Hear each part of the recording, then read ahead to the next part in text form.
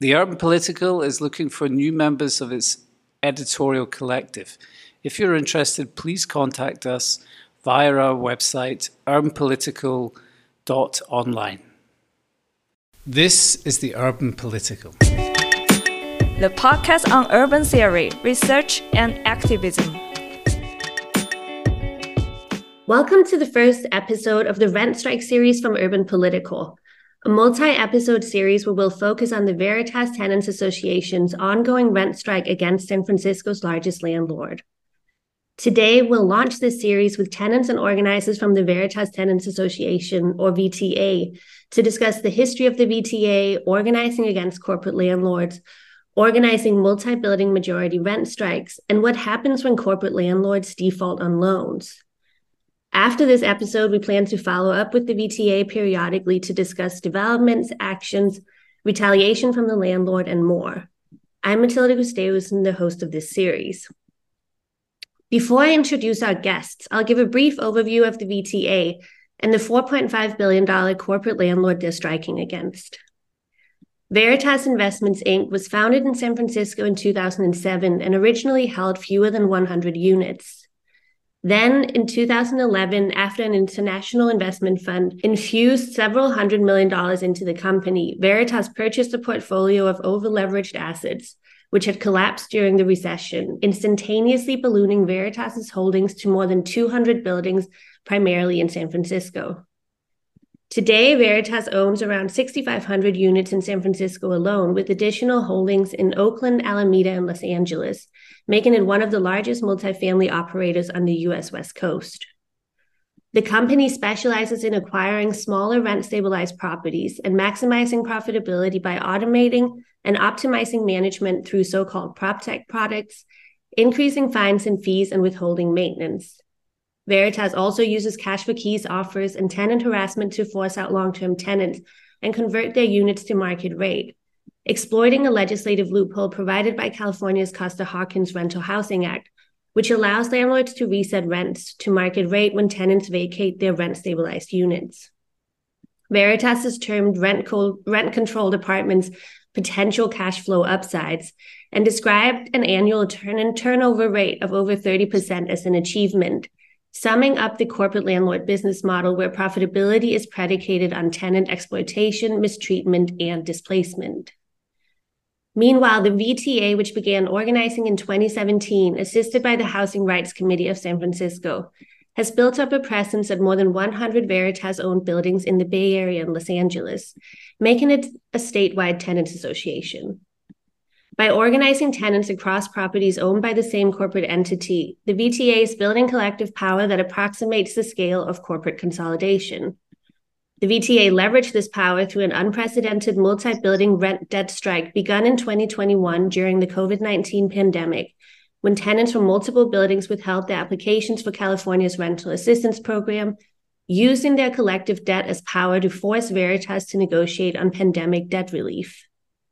After the debt strike ended, the VTA helped formulate right-to-organize legislation for the city of San Francisco, which was passed in 2022 and guarantees organizing rights while obligating landlords to recognize and bargain with tenants associations in good faith. However, landlords, including Veritas, have been pushing back on the ordinance and refuse to recognize tenants associations. So just to back up a bit, the rent strike we'll be focusing on is actually separate from the campaign we had originally planned to cover for this series. Over the last 8 months, the VTA has been carrying out a citywide contract campaign to force Veritas to rescind the rent increases of up to 13% they imposed on San Francisco tenants since the end of 2022. While tenants live in rent-stabilized properties where rent increases of that scale are typically illegal, Veritas has been banking rent increases that were suspended during the pandemic and are now seeking to reclaim those losses through substantial rent hikes. The VTA has been carrying out escalating structure tests across buildings to gauge participation, with the goal of ultimately undertaking a multi-building majority rent strike for a citywide collective contract. But as we were preparing to cover that campaign, Veritas defaulted on a nearly $1 billion loan on two separate portfolios that include 95 residential buildings. This set off a bidding process with multiple buyers, including Veritas itself, placing offers on the delinquent loans.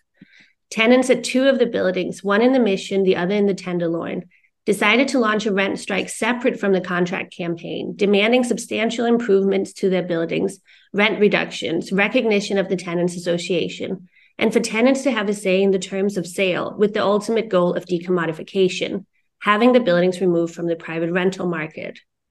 We decided to begin covering this rent strike and have brought in tenants and organizers to talk to us about it.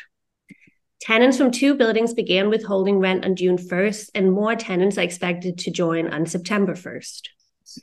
We're hoping that the series can provide insight into the experience of living with and organizing against corporate landlords, and hopefully into how tenants can change the terms and conditions of their housing through multi-building organizing and multi-building rent strikes. But before we get started, I'd like for our guests to introduce themselves. Let's start with Lena. Tell us how long you've lived in your building and how long you've been organizing with the VTA. My name is Lenea Maibaum. I am actually born and raised in San Francisco. I've lived in my building in Union Square since 1995. And I am also one of the organizers with the Housing Rights Committee. Thank you very much for that. My name is Juan Martinez. I've been organizing with VTA for the past 2 years, and I've been living in one of the Veritas building for 3 years already. And throughout this time, I already know and I already saw and experienced a lot of difficulties that are come along with it, being a part of Veritas Tenants, and also acknowledging a lot of people that are in the same situation, living and having difficulties, trying to come into an agreement with Veritas as far as negotiating to prevent being homeless. Yeah, thank you. That was a great introduction, Mathilde. So I texted Lynn, I want a written copy of what you said. My name is Brad Hirn. I am a lead organizer at Housing Rights Committee of San Francisco with a focus on corporate landlords, and I'm a tenant in Berkeley, California. Okay, welcome to the podcast. So let's start out by setting the scene a little bit. Lena, can you talk about the conditions in the buildings where tenants are on strike, and tell us about your experiences having Veritas as a landlord? Yes. So the buildings that we have visited, or the tenants have reached out to Housing Rights Committee because of the way Veritas has been treating them, trying to exercise their rights. We would go out and do outreach, or go door knock, and also just hearing the tenant's story and their experience also about, how Veritas has been treating them. I kind of have a sense because I'm also a VTA member, but, all buildings are different and all experiences are different. So, the main complaint is rent increases, especially during COVID. We've been trying to get Veritas to be rent forgiveness. Tenants are struggling to wanting to pay rent. And since, the economy and jobs were diminishing because of COVID, this is where we're trying to get Veritas to come to the table and be rent forgiveness, or at least bargain and negotiate with us. So that's number one. Number two is they also been doing construction during COVID, and how they do their construction is unhealthy, unsafe. And there's concerns about, why they're doing it this way. I can tell you their main signatures when they first purchase a building is if a building has an elevator, tenants will say the elevator's been down for 6 months. There's been a couple of times where I've talked to tenants where elevators have been down and they're trapped in their apartment. This is before COVID also. So, it's with my experience in my particular building, it was actually when they purchased it, we first got a pass-through, which is an operating maintenance pass-through. And, we reached out to Housing Rights Committee, trying to understand what this pass-through is and why we got it. Then thereafter, there was a few units that were vacant. And so immediately Veritas went into those units, which we have studios and 1 bedrooms.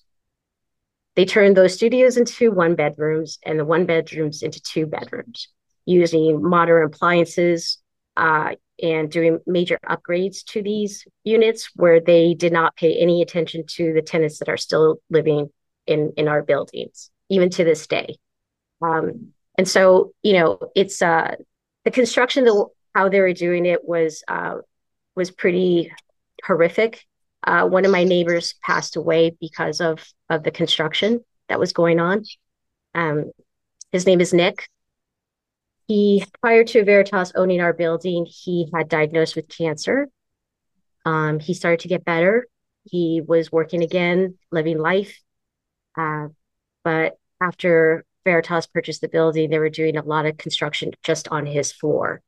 And the cancer came back to the point where even his doctor wrote a letter to Veritas to say, my patient is dying, or, please, ease up on the construction. But they didn't. So he passed away. And that's just one of the stories of Veritas. I'm so sorry. Juan, can you share some stories of your experiences with Veritas? Yeah, thank you very much for the time. I noticed that there is a lot of people that are being targeted as far as they being vulnerable as far as being able to communicate with the landlord and not being able to acknowledge of their right that they have as a tenant. I also noticed that they prefer for them to not to get tangled up in problems, because some of them, they feel afraid that they're going to be kicked out if they say something. Being afraid block them taking action. I've seen so many rats, bed bugs.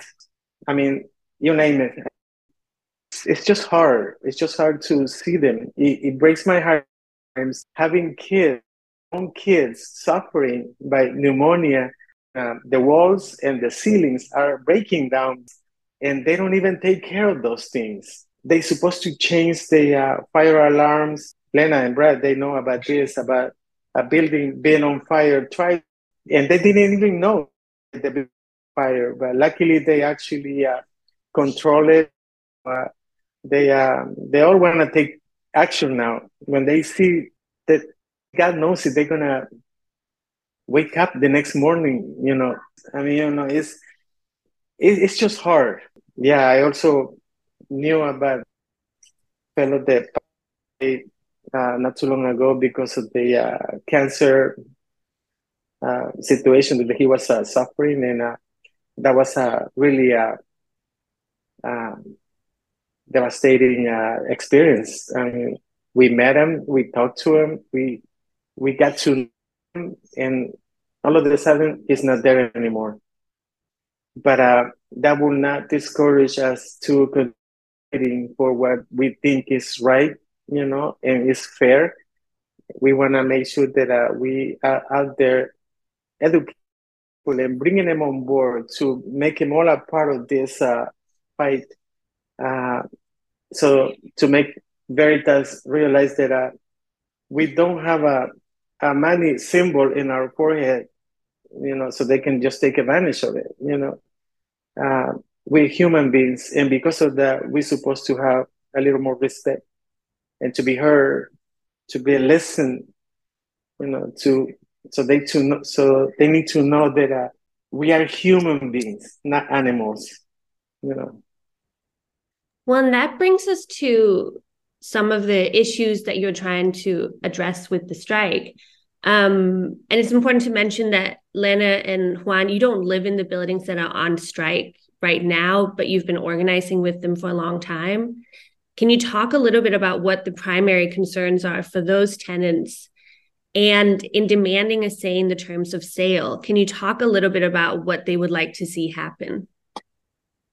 Yeah, of course. Yeah, actually, I have met I would say a good number of tenants, maybe I would say 20 of them. And they all have issues in their apartments. They all have questions that why is the apartment so expensive?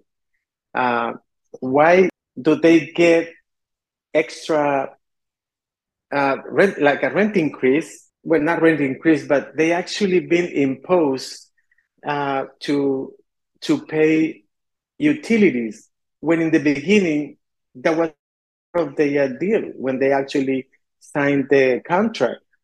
Why is it that they actually adding that extra money to our rent when we don't have a meter that tell us this is the amount of electricity that we're spending, this is the amount of water that we are using, and so forth. They just come, boom, there's $200, you have to pay that extra money. Say, for instance, someone lives in the third or fourth floor, and the elevator doesn't work for a number of months, maybe 3 months. They just don't understand why they don't fix it. Why is it so difficult? They ask me for them to fix the alarm for the fire alarm. Why is it so difficult for them to come and see that our sink is not working properly? There's leaking. The floor is breaking down. You can see the floor that is inflated. I see places where it's all mildew on the walls and on the ceiling and on the cabinets, and I mean, you name it. The bathroom is breaking down. You can see the black bubbles on the wall because there's so much humidity going on, and they are tired of asking the landlord to come over and fix it. And that's when we kick in and we tell them, okay, we have to force the landlords to come into the table and negotiate with us to tell them why are we doing this rent strike? Why are we to have this weapon of holding our payment when they are not listening? Why we have to obligate them? Why we have to them to listen to us? Why we have to do these things when we can just peacefully come? They can negotiate with us. Why can Veritas cannot come to the table and say, okay, this is what we want to do then. Let's work this out with,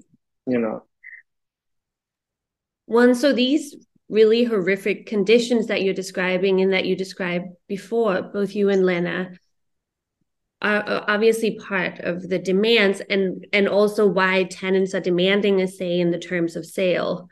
Lenea, can you talk a little bit about what the tenants would like to see happen with respect to the terms of sale? Yes, thank you. From talking to tenants, they would like to have a voice in a sale, and to be a part of the sale. And I think that's really important that does happen. And so this is why we would want to use the ordinance and also empower tenants to really protect their homes, have better conditions, and live in an affordable housing as well. So it is having a voice to be heard. And you're saying use the ordinance. Can you just describe what you mean by that? Sorry. Yes. Thank you for catching that. As of last year of April, with the help of a few Veritas tenants and Housing Rights Committee, we had passed this law that's called the Union at Home Ordinance, which is 32-22. And it's its first of its kind where a tenant can bargain, negotiate with their landlords, also to form a legal union within their building. I've always said that if you can union at work, you could definitely union at home. It goes hand in hand. It makes sense. So other places have reached out to us, as far as Canada goes, have reached out to us to say, gosh, how do we do that? We want to do that, you know? So it's exciting. And Brad, can you kind of explain what happened when Veritas defaulted on the loan and walk us through the bidding process and where things stand right now? So the default, we heard about the default. It's two portfolios of buildings, one of which it's important to note was up for sale pre-COVID. So I think Veritas publicly has tried to say that this is all about COVID or SF's recovery and office workers and tech workers not coming back to the office, but a majority of the buildings actually are part of a portfolio that Veritas was planning to sell in early 2020. So, and that was the portfolio that is backed by the Baupost Group, a hedge fund based in Boston. So, so then COVID started, and that sale was taken off the table. It didn't happen. And then we, fast forward to now, and we heard about this default. This is two portfolios, roughly $1 billion worth of assets. It's about 95 buildings.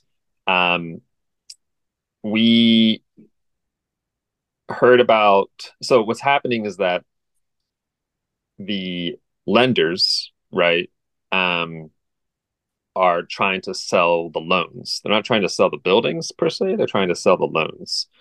And so this company, eStill Secured, began to market or to publicize the loans and open up a closed door bidding process. And we heard through the real estate press that Veritas was planning to bid on its own debt, which is an interesting strategy to take, and perhaps an intentional one where they can renegotiate the terms of their own debt and still retain still hold on to the buildings and the loans. So it's kind of it's something that, a single homeowner would never be able to do that, right? Like, you would be foreclosed on if you just didn't pay your mortgage. But here we have Veritas, perhaps using the default to put itself in a position to renegotiate the terms of its own debt. So, that said, because we weren't sure how this was going to unfold, and some articles said that the buildings were probably going to foreclosure, but it wasn't entirely clear. The demand, the strikers put forth a demand around terms of sale, and running the experiment of using the strike as a way to influence the sale, and we're continuing to see how that unfolds. And can you say, what has the response been from Veritas thus far to the strike? They have, I think, classic union busting. I mean, they minimize it. They say it's not a strike. They say it's illegal. They say it's a small number of people. They say that the terms of sale demand in particular is a part of a political agenda by the Housing Rights Committee, which, I mean, okay. I mean, it's like,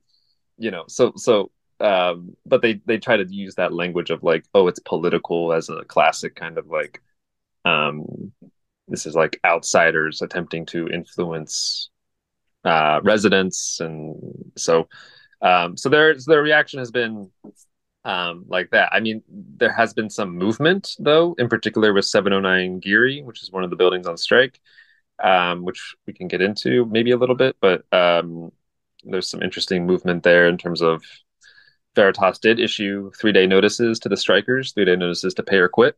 And then when we did get into a mediation facilitated by the San Francisco Rent Board, we sort of agreed to like a temporary ceasefire where they agreed to rescind the 3-day notices and start to open up negotiations on a couple topics, but not terms of sale. That's kind of like the thing where they're like, we're not like, this is not even like, yeah. So I think there's going to need to be a greater public push and an expansion of the strike for that demand to be to get a little bit more traction. I think it would be helpful to zoom out a little bit and talk about organizing against corporate landlords specifically, which is a relatively new phenomenon for many tenants in the US and internationally.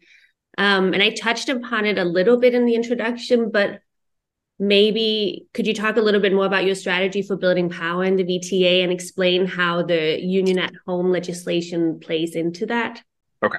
Yeah, I can start. So how the members are attempting to build this union is to go building by building and form tenant associations in the buildings using majority petitions. Majority petition meaning, according to the ordinance, but that we would do this, to be honest, this would be our practice anyway, regardless of the ordinance, is to have a majority of the tenants in the building telling the landlord, telling Veritas that they wish to form a tenant association. They affiliate with the citywide VTA in San Francisco. And that tenant union then is the union that members from across buildings participate in. And so it's a structure to scale up power from the building level, recognizing that at the end of the day, whatever Veritas's ownership structure is, that there are particular individuals, particular executives who have decision-making power, regardless of the LLC on the building. And so we attempt to run through a pretty disciplined model of organizing, of building up majorities, and demonstrating the power of those majorities through what are called structure tests, like petitions, photo petitions, door signs on apartment doors, and ultimately like strike votes. I was going to get into this later, but we could maybe just talk about that now. The fact that the VTA draws inspiration from labor union tactics and strategies, especially those framed by organizer Jane McAlevey in books like No Shortcuts and Rules to Win By. Can you talk a little bit about translating those practices to a tenant context? For instance, how you're using structure tests to organize majority strikes. Yeah, I mean, Juan and Lena have both taken trainings with Jane McAlevey. Do one of you want to go first? I'll go. Yeah, so when Brad introduced me to Jane McAlevey, I said, okay, this is another piece of material that can make me become a better organizer, because like this new career has found me where I did not find it, like Brad, for instance. So I was excited to see what really organizing can do and how that can change the community. I am very, very fascinated with Jane McAlevey. Her new book that just came out, I forgot the name of it, but she actually wanted to have a mini interview with myself and Brad.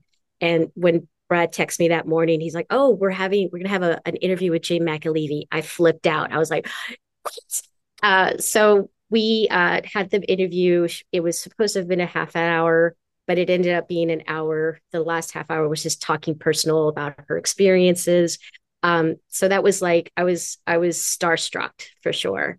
And how she kind of puts it to, the 6 steps and, trying to empower tenants. And it's not only about the 6 steps, but it's also building trust within the tenants, because you're walking into a building that you don't even know. You're talking to strangers in their home, and you're having these really intense, very personal conversations. They're not like, "Oh, what's for dinner?" It's kind of like, "What's it like living right now in your unit?" And it's pretty deep.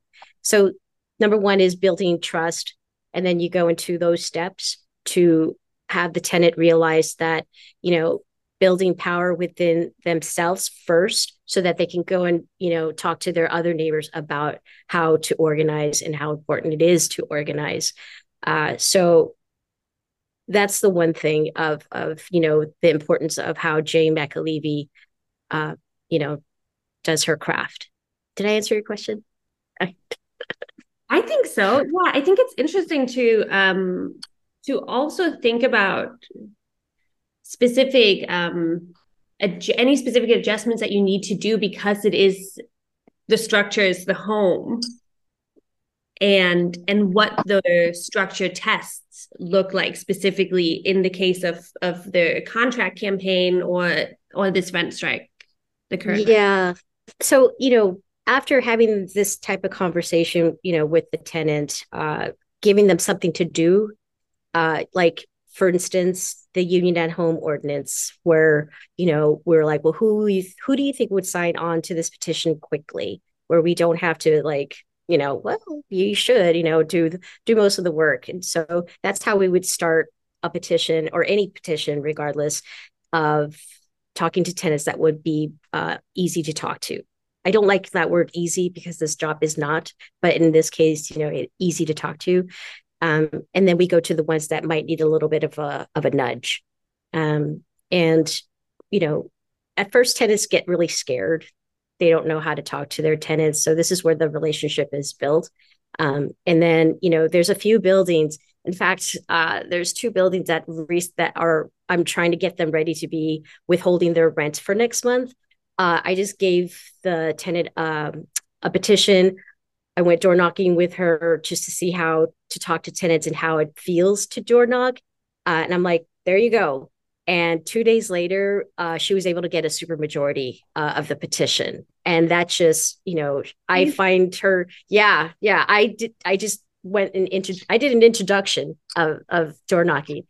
And for me, I believe she is one of the organic leaders, as Jay McAlevey would say, is finding those organic leaders, and also finding those activists, which is nothing wrong. I mean, they both are hand in hand, but I think it's important to find that 1 or 2 organic leaders. Juan, do you want to add anything? Well, thank you very much for the time. I think Lena actually covered all those topics. I don't think I could have done it better myself. Well, then maybe let's zoom out a little bit again and talk more about rent strikes. So rent strikes have always been a powerful tool of tenants movements, but rent securitization in the corporate landlord structure amplifies their potential because corporate landlords take on debt to expand their portfolios and rely on rental income to pay shareholders and bondholders. Can you talk a little bit about the potential of rent as power and withholding revenue in the corporate landlord structure generally, and in this specific context where the VTA is trying to influence the terms of sale? Well, in my opinion, I think they are willing to really do something. It's something that is new, because I mean, not many people know what rent strike means, and how hard it might be at the beginning for them to get involved in something like this.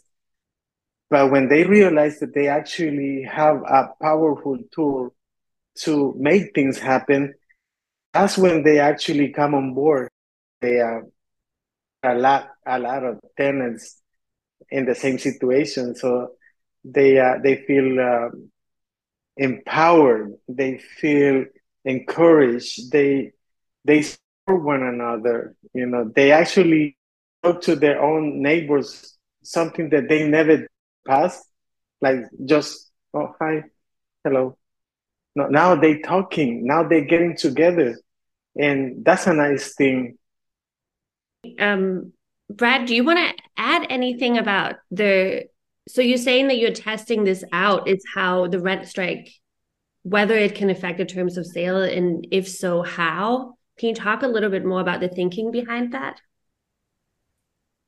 Yeah, I mean, I think it's also just important to restate that the strike was like not just taken lightly. The strikes are not like the first thing that these tenants have tried to do to get the attention of Veritas on their demands. In the case of 14th Street, 320 14th Street, they were attempting for a year to get basic union recognition, and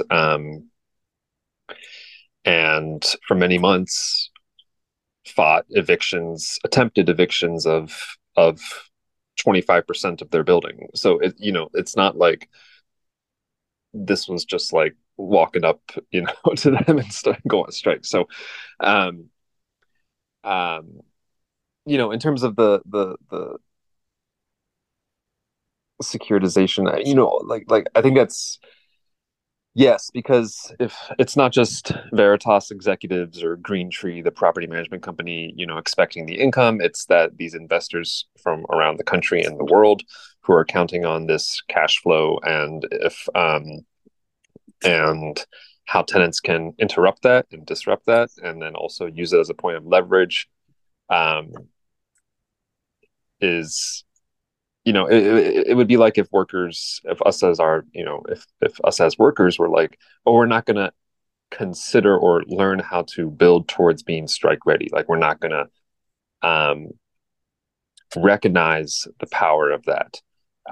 So I think it's similar here in that the rent is what is like at the core of this relationship between landlord and tenant.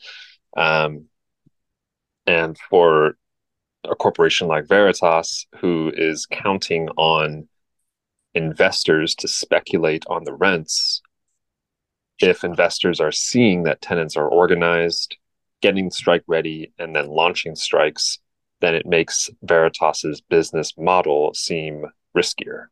And then Veritas becomes a bad investment.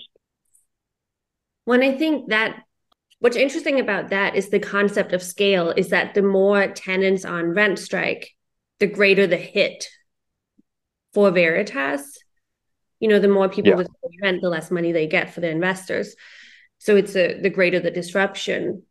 So this whole point of scale, can you talk a little bit about moving from a single building on rent strike or two buildings on rent strike, which you have right now, to scaling up and bringing more buildings in to kind of have that greater effect in a multi-building rent strike? Yeah, I mean, I think it's very challenging, first off, because the VTA is also growing as an organization itself. So it's wrestling with all the things that emerging young organizations do, which is like, questions around internal decision making, internal democracy, and like those are all like, so there's a history of trying to figure those things out. And but there's also an attempt by these two buildings to kind of pave the way, and that if they can win things that that are more transformative, right, or that win demands that tenants have not previously been able to do, then it charts a path forward. So but I think what tenants are trying to do with expanding the strike is visiting other buildings themselves, so that members who are on strike can talk to members who are preparing for a strike, and they can start to see that they cross buildings. One of the buildings, 14th Street, is going to hold several of the members are musicians, professional musicians in San Francisco, and so they're going to hold an outdoor concert on August 19th to like amplify the strike, to benefit the strike, and do something fun around it. Because if you go to these buildings and you're just like driving by or whatever, you would never know they're on strike. Which that's something that we think about and try to figure out, like, how do we there's not like a daily picket line, right? I mean, maybe there could be or should be, but it's tough when people are going to work, right? It's not like so like this so trying to figure out ways that the strike becomes a public act that is more visual, that is developing public support that that remains in the public eye and in the public narrative. And it's been challenging to do that, but I think we're trying to try some things out with the tenants' own networks and skills, and and as your own relationships in the city. Well, can you talk a little bit more about that? What are some of the things you're considering, and some of the things that you have, in addition to this concert, some of the things that you have planned for the next month as hopefully more tenants join the strike? Yeah. The Geary Street tenants have a great practice of doing like gatherings in their lobby. One of the tenants makes really good gumbo. So they have these great gatherings. Actually, soap. Made gumbo and soap and gave them out to his neighbors, which was really cool. Yeah, I remember that. And tomorrow night, we're going to be having the first gathering of a few tenants from a building that could be preparing for a strike. We'll see. And we want to try and do, it's like not complicated stuff, just like more around how tenants get to know each other through not just the issues they have with Veritas, but also through their cultures, where they come from, their lives in the city, and how those things interact. So, food becomes a really important thing. Music becomes a really important thing. And I think sometimes we lose sight of those things. But I think when you're doing something like a strike, it's like, it needs to feel, fun's too casual of a word, but it needs to feel like impact. It needs to feel like you're doing something in motion, that you're like, you're like, this is a thing that is empowering. This is a thing that is energetic, So I think we're trying to figure out how to do more of that. If I can also ask Brad, I'm going to piggyback off of what you just said, that, it's feeling all those, but also feeling less risky, not so risky, because, withholding rent, it's a huge risk. And tenants that I talk to are just like, no, I don't want to get evicted. But most of the tenants or the buildings that we are also working with for now to test it out is that most of these buildings have notices of violation. And, in a law that was discovered, that if a building does have a notice of violation, that the landlord cannot demand or request for rent increases or evictions. So this is something how we say, we look at the building, we do a little research, we say, did you know about this? Did you know about this law? So and that's kind of saying that, there is a law where you can actually withhold rent. So let's use it, Right. Thanks for mentioning that. And that's a law that is, both buildings that are currently on rent strike are covered by that law. So those tenants cannot be evicted for being on rent strike, because the notice of violation, which has to do with the maintenance issues and habitability issues of the building, have been going on for so long that the city allows withholding of rent. Is that correct? We call it a shield. It's a state law. So it's a section of the California Civil Code 1942.4. It's been around. The attorney that the tenants are working with learned about it, found it, and so it's not like the city. I wouldn't say that the city is like sanctioning these strikes, because they're not. But like, with the strikers are using the state law as a shield.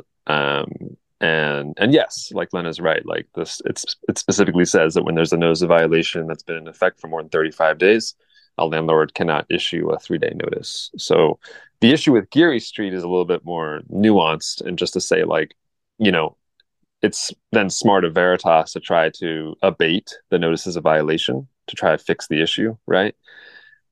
And they tried to do that there, and it was an elevator issue. Fix the elevator. It was working for a week, then it breaks down again. So they're trying band-aid fixes on these issues. The 14th Street NOVs are far more extensive.